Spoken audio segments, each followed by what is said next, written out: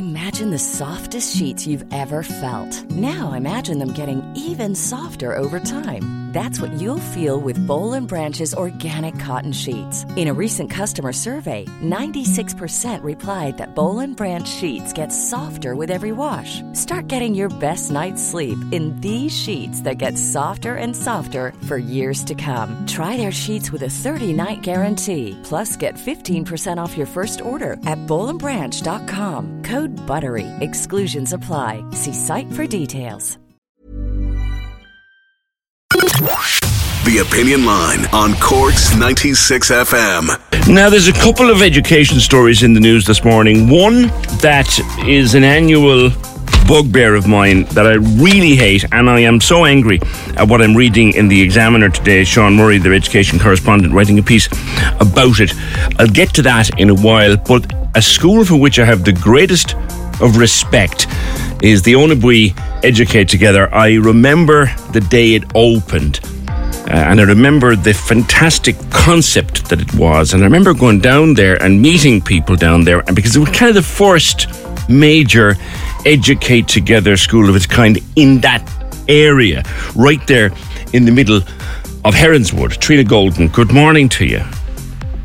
Good morning, PJ. How are you? Great. You're going to have someone teaching in a corridor next year? Do you know the funniest part of this, PJ, is when I was discussing this with the Examiner, that wasn't even the main part of the story. So when the story broke and that was the headline, I was a bit surprised because I don't think people realise, but I kind of did some polls online about it last night, because this is completely normal for schools. So schools that read that were not surprised at all, and the general public was shocked. But from the polls I did, it's about 2,000 teachers replied last night within about 3 hours, and almost 70% of them in their schools, there's SET teachers teaching in corridors, or toilets, or cupboards, or a corner of something. This is completely normal in our schools, and it was a surprise to me that it was a shock to everyone else. Well, it would be a shock, Trina, to people because it's to the teachers and the school's eternal credit that you're not standing on the roof of the school screaming about it every day. Look, it is and it isn't. You know, I think in ways we don't scream enough, and these things continue and nothing gets done about it. Because this isn't, we're a school in temporary accommodation. There's always going to be challenges in temporary accommodation. That's the nature of it. But we have permanent schools replying last night. New builds in the last 2, 3, 4, 5 years, and they all have teachers teaching in corridors. They have brand new buildings, and in the brand new buildings, they're only building maybe 3 support rooms for a school of 450 kids, and you might have 8 to 10 support teachers.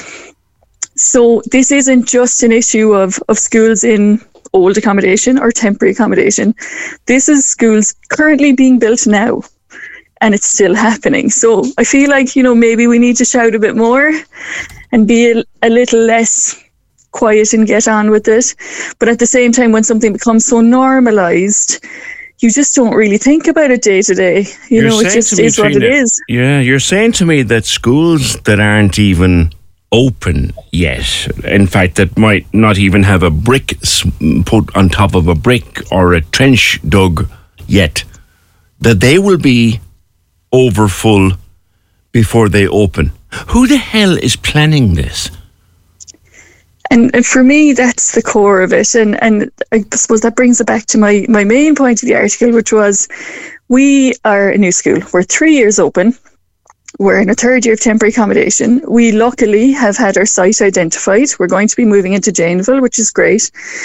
But that's probably, with planning and all of that, that's probably realistically 4 to 5 years away.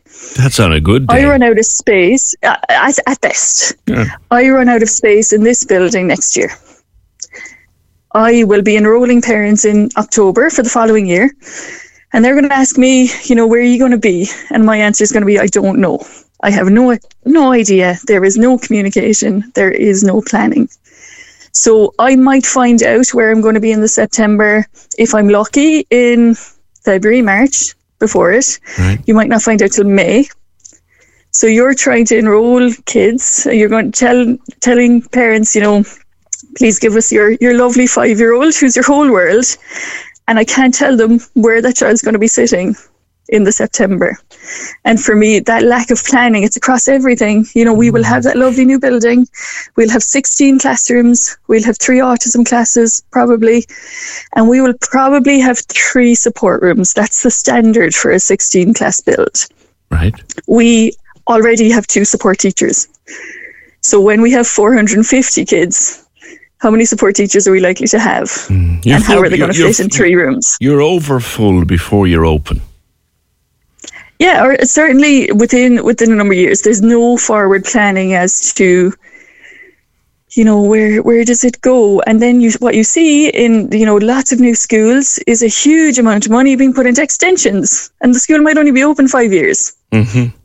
And suddenly there's an extension needed and you're going through the whole process again and the amount of money involved. And I think that's the thing. People, need to be aware and need to be angry because it's not fair on the kids. Our first class that started with us are in first class now. They will probably spend their entire primary school education in temporary accommodation. It's that time of the year. Your vacation is coming up. You can already hear the beach waves, feel the warm breeze, relax, and think about work. You really, really want it all to work out while you're away. Monday.com gives you and the team that peace of mind. When all work is on one platform and everyone's in sync, things just flow. Wherever you are, tap the banner to go to Monday.com. There's never been a faster or easier way to start your weight loss journey than with PlushCare. PlushCare accepts most insurance plans and gives you online access to board-certified physicians who can prescribe FDA-approved weight loss medications like Wegovy and Zepbound for those who qualify. Take charge of your health and speak with a board-certified physician about a weight loss plan that's right for you. Get started today at plushcare.com/weight-loss. That's plushcare.com/weight-loss. plushcare.com/weight-loss. Now, define what temporary accommodation is. In my day, it was a prefab, Trina. I did 3 years of my primary school in a prefab. Most of the time it's prefabs. It's not for us at the moment. We're in a building in Heronswood that was originally built as a creche. So the department have leased it for 3 years until the end of next year. It's fine. It's good quality temporary accommodation. It's as good as it gets for temporary accommodation, but it's small. And the classrooms are small. So space is very, very tight. So like next year, my office is going to be a desk in the staff room. That's kind of the space we're looking at. After that, I don't know. We could be on a split. We could be here and somewhere else. We could be in prefabs on the new site if they can arrange planning for that. I really don't know. And that uncertainty, I suppose, is the big challenge for us. And this may sound like an awfully stupid question, but when you got the go-ahead for the new school that will be in Janesville, and as you say, 4 or 5 years on a good day, right? Yeah. Did anybody, Trina, sit you down, anybody from the Department of Education, anybody involved with the planning of this and say, Trina, what do you need and what are you going to need? Oh, PJ, like if you could see the faces of any teachers, well, there's no teachers listening to this because they're all working, they're laughing because we, have had and will have absolutely no communication directly from the department. It's intermediaries and, will someone tell them? Or what often happens is announced on Facebook by a TD and we spot it that way.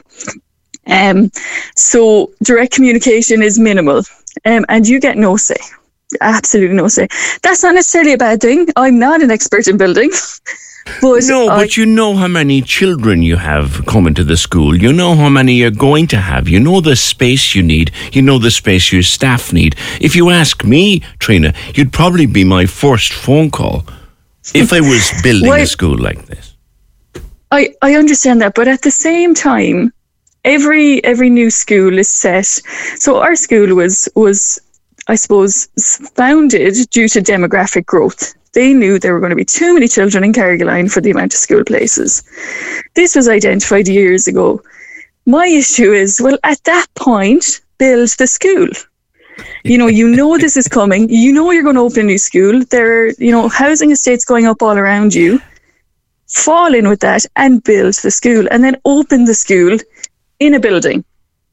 But also, all of these schools are identical. They're designed. There might be a company designing, 10 schools at the same time around the country, and then they're, I don't want to say Lego, but basically, pre-constructed things that are moved on site. Like, the design is the same. We know we're going to have 16 classrooms worth of kids. The department already have a plan for that. That's fine. But in terms of how they design that plan, I don't think there's an awful lot of people with experience working with children directly in schools involved in that planning stage. I don't think it needs to be the individual school. I don't think you need to speak to every principal, because that's probably inefficient. But certainly at that point where you're putting together, this is what a school should look like, talk to some principals at that point, Yeah.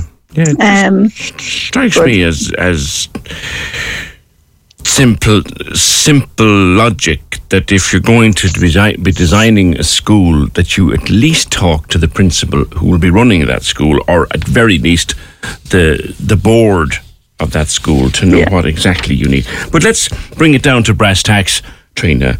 The youngsters, the wonderful 5-year-olds and upwards that you take in, how does this affect them day to day?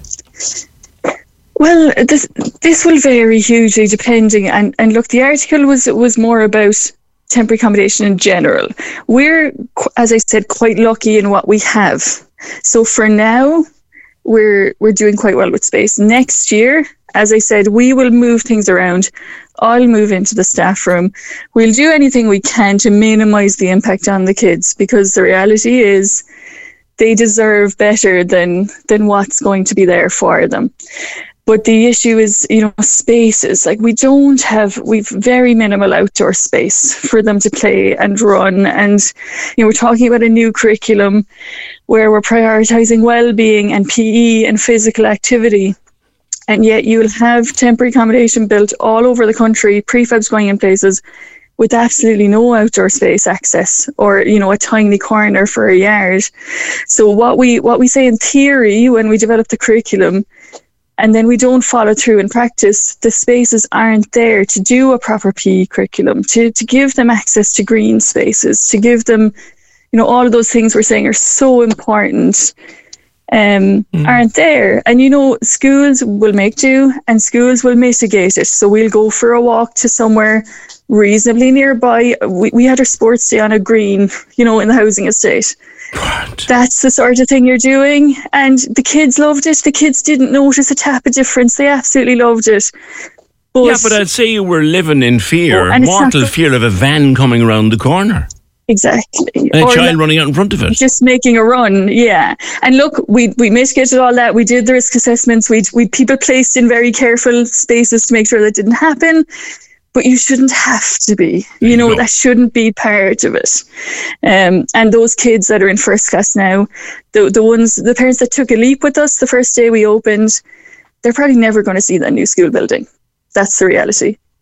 And that's not good enough. No. They don't deserve to spend 8 years jumping from building to prefab to housing estate to wherever, There seems to be, and I can remember when I lived in Carrigaline, Trina, and I'm gone out of it now, the bones of 20 years, but when I lived in Carrigaline, there wasn't enough educational space for the children. Carrigaline is considerably bigger now.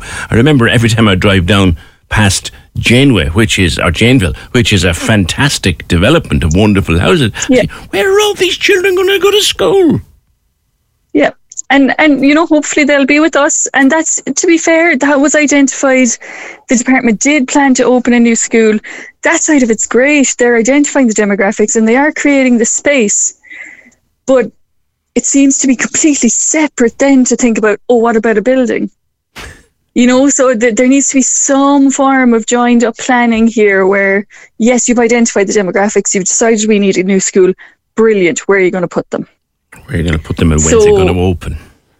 Exactly, and just from my own side, and look, this is less important because it doesn't have direct impact on the kids, but like so much of my time is spent trying to, convince parents to start with us, because our teacher numbers are completely dependent on the amount of kids we enroll. So if I'm saying to parents in October, start with me, it's a great school, we're really going to help your child. And they're like, well, where are you going to be? And how do I have to drive there? Because Carrigaline traffic is awful. And how am I going to get there? And I can't give them an answer.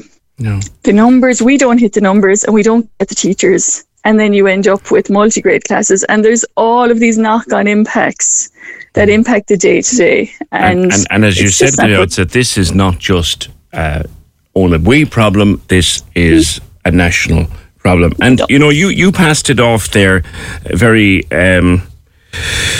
very, very kindly. I think you underplayed your own problem. I think the idea that a principal of a thriving school should be running her office out of a desk in a staff room, Trina, that's disgraceful. You can't do your job properly in those circumstances.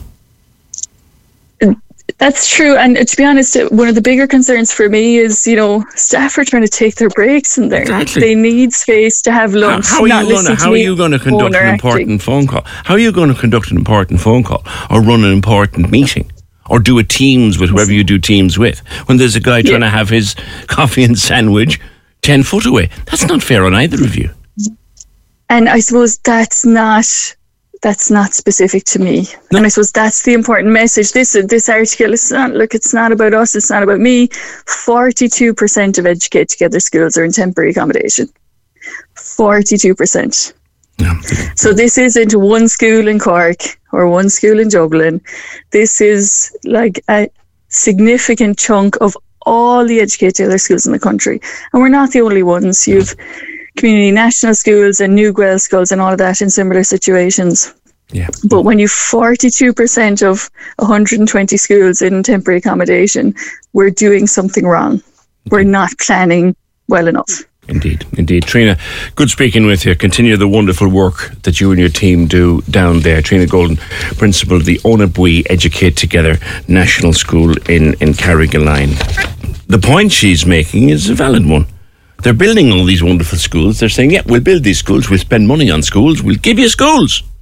But they don't ask the principal, well, what do you need now? There's your school. It's full before it opens. Where's it going to open? When we're going to... 'tis all. Cork's 96 FM.